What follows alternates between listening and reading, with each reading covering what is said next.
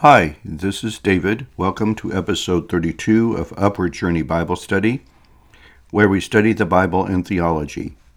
This episode focuses on learning some of the content and message of the Gospel of John, chapter 10.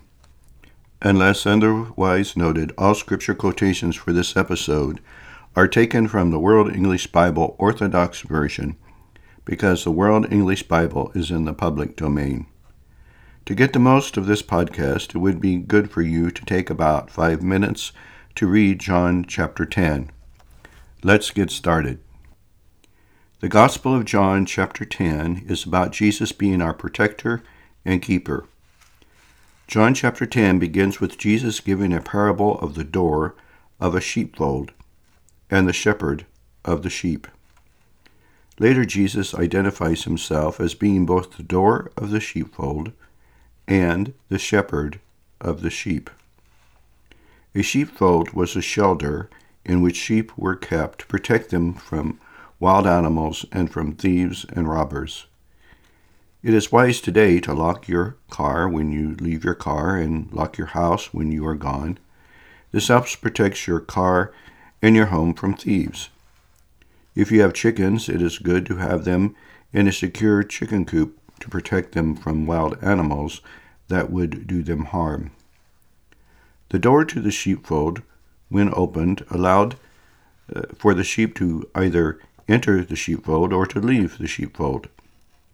The keeper of the door of the sheepfold would open the door for the shepherd and keep all others out, such as thieves and robbers. Think of a security guard at a factory, a plant, or military base that only allows approved people in. You may also think of an airport that only lets ticketed people in, and then only if they go through scanners and undergo needed inspection for dangerous weapons. The shepherd would lead the sheep out of the sheepfold and lead them to a safe location for food and water. The sheep would recognize the voice of the shepherd, knowing that they were safe with the shepherd. The shepherd would not ask the doorkeeper to open the door unless it was safe for the sheep to leave. While the sheep knew the voice of the shepherd and followed him, the sheep would not listen to or follow strangers. Jesus first told this figuratively in terms of a sheepfold with a door and a doorkeeper and a shepherd, but no one understood what he was talking about.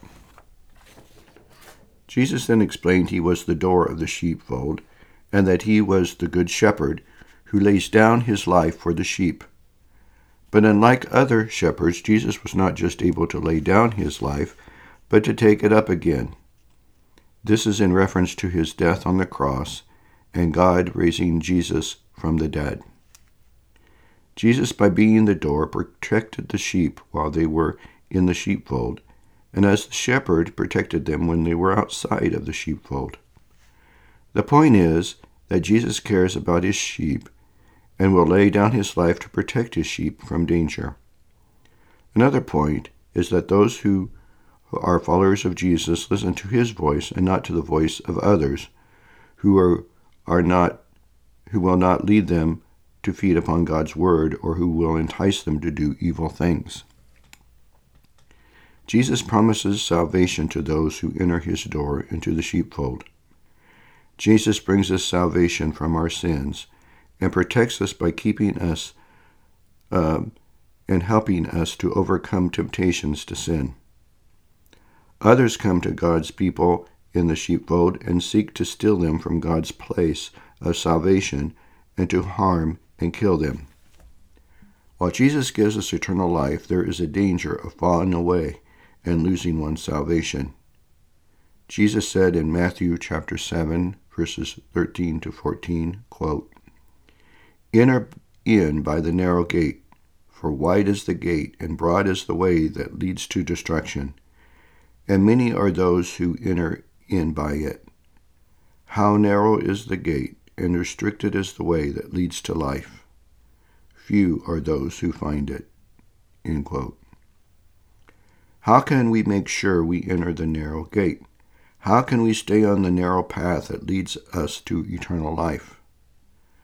Our passage in John chapter 10 teaches us that Jesus is the door to salvation, and he is the shepherd that leads us. We enter the narrow gate and we walk the narrow way when we follow Jesus. Jesus can and will protect his sheep who follow him, but there is danger to us as sheep when we listen to voices other than Jesus' voice, and when we are enticed to get off God's path and go down other paths. Jesus says in Matthew chapter 7, verses 15 to 20, quote, "Beware of false prophets who come to you in sheep's clothing, but inwardly they are ravening wolves. By their fruits you will know them. Do you gather grapes from thorns or figs from thistles? Even so, every good tree produces good fruit. Neither can a corrupt tree produce good fruit. Every tree that doesn't grow good fruit is cut down and thrown into the fire. Therefore, by their fruits you will know them." End quote. Jesus is willing to die to protect and save his sheep. No one can snatch them out of his hand. Jesus says in John chapter 10, verses 27 to 30, quote, "My sheep hear my voice, and I know them, and they follow me. I give eternal life to them. They will never perish, and no one will snatch them out of my hand. My Father, who has given them to me, is greater than all. No one is able to snatch them out of my Father's hand. I and the Father are one." End quote.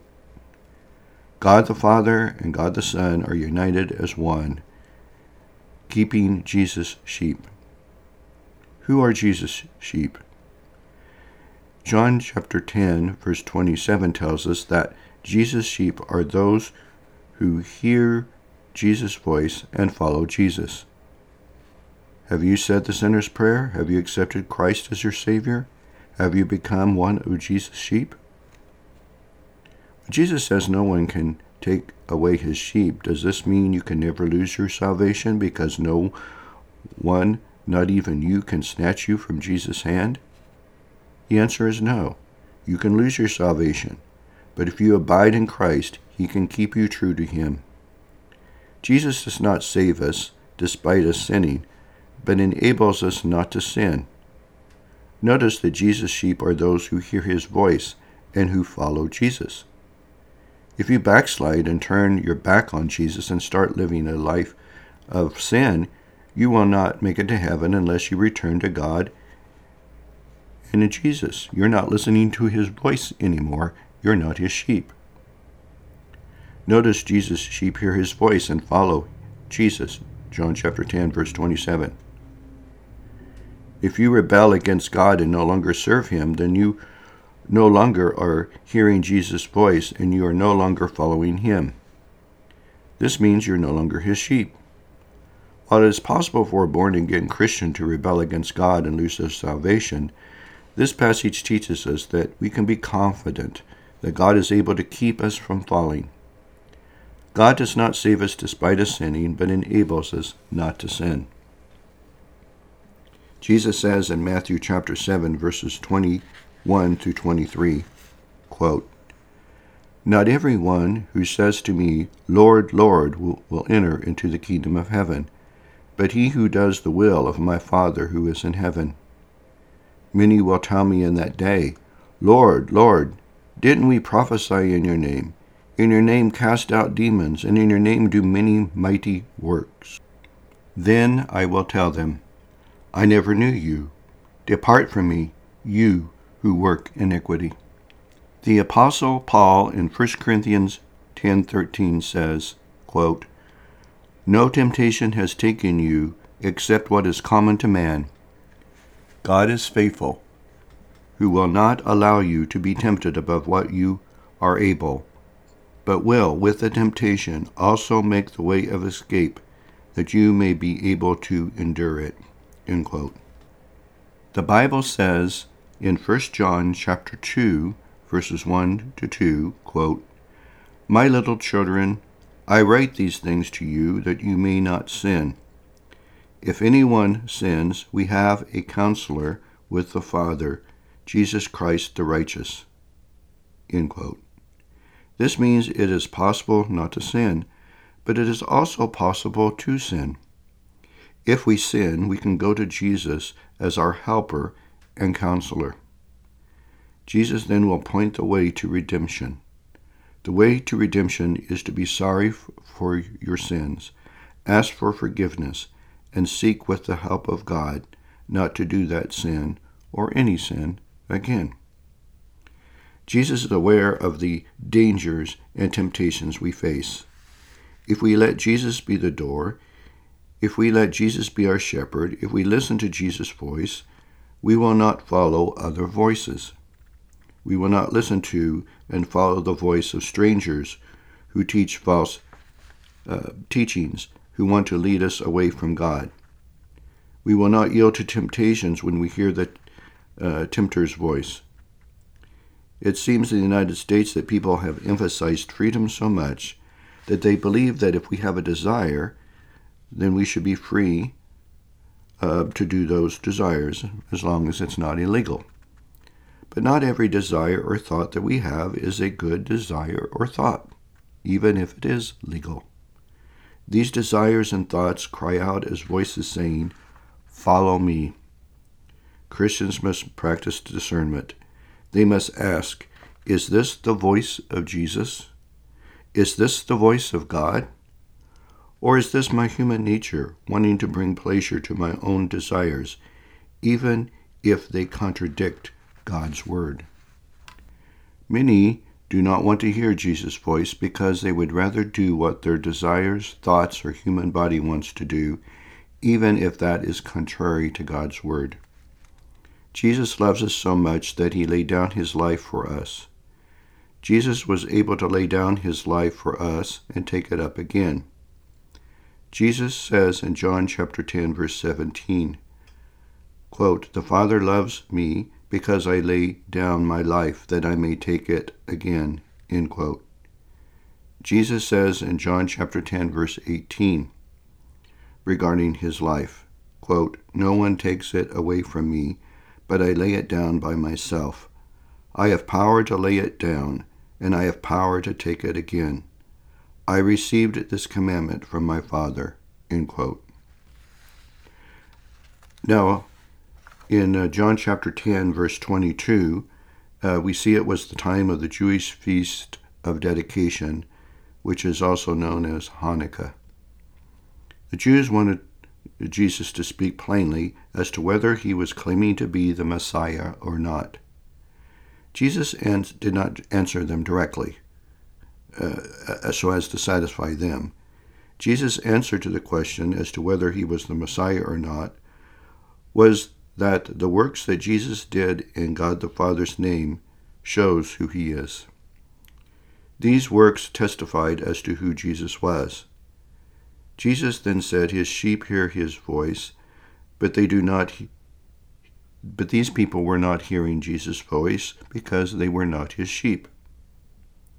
No one can snatch Jesus' sheep from his hand, and it is Jesus' hand and God the Father's hand that keeps Jesus' sheep. Jesus and the Father are one in keeping Jesus' sheep. Jesus does the works of the Father.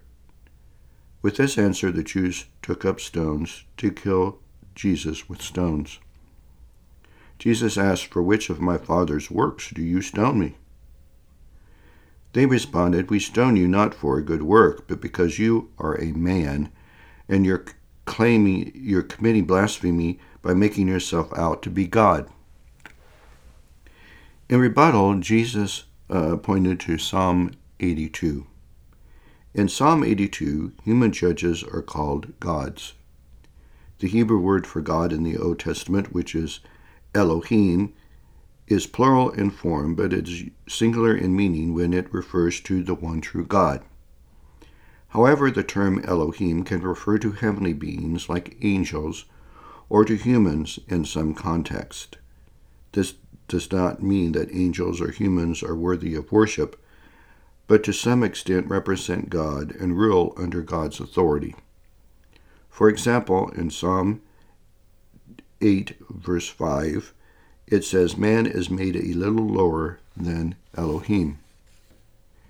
Elohim can be translated God here in Psalm 8:5. However, it can be referring to angels. The Greek translation of the Old Testament in the time of Jesus translated Elohim as angeloi, which means angels, and that is how Psalm 8, chapter 8, verse 5 is translated in Hebrews chapter 2, verse 7. In Psalm 82, Elohim are referring to human judges. Jesus says this verse in Psalm 82:6 is in regards to those to whom the word of God came. John 10, verse 35. So, if it is not blasphemy to use the term Elohim in regards to human judges, how much more is it not improper for Jesus to say he is the Son of God? Now we know that Jesus is not just the Son of God, but is also God. Further, Jesus is not Elohim in just the sense that humans or angels can be called Elohim. We read in John chapter 1, verses 1 through 3, in which Jesus is called the Word, quote, "In the beginning was the Word, and the Word was with God, and the Word was God. The same was in the beginning with God. All things were made through him. Without him nothing was made that has been made." End quote. If Jesus made all things, then he is not created as far as his divine nature is concerned. Jesus is God, like God the Father is God. However, Jesus' human nature is created. Since all things are made through Jesus, Jesus was the creator of his human nature, but not his divine nature, since Jesus has always been in existence as God the Son. Jesus is in God the Father, and God the Father is in Jesus, and the works Jesus does is the works of God the Father. John chapter 10, verse 38. The Jews again tried to seize Jesus, but were unable to do so. Jesus then went into the wilderness, where John the Baptist had baptized at the start of his ministry. Many people came to Jesus as they had come to hear John the Baptist. Now they are coming to hear Jesus. There many people believed in Jesus. Thank you for joining with me and listening to this podcast. Be sure to search the Bible to evaluate all teachers, including me. Check out my website at upwardjourneybiblestudy.com, where you can learn more about this podcast and other resources for spiritual growth. Always remember to keep God first in your life. I encourage you to pray that God will work in the lives of those who hear his word, and that people will turn from their sins and become disciples of Jesus Christ. I encourage you to pray that Christians will grow to become better disciples of Jesus Christ. I encourage you to pray that God will work through this podcast ministry to bring others to Christ and to strengthen and establish Christians. Also notice I have added to the website a place for topical Bible studies for reading. Bye for now.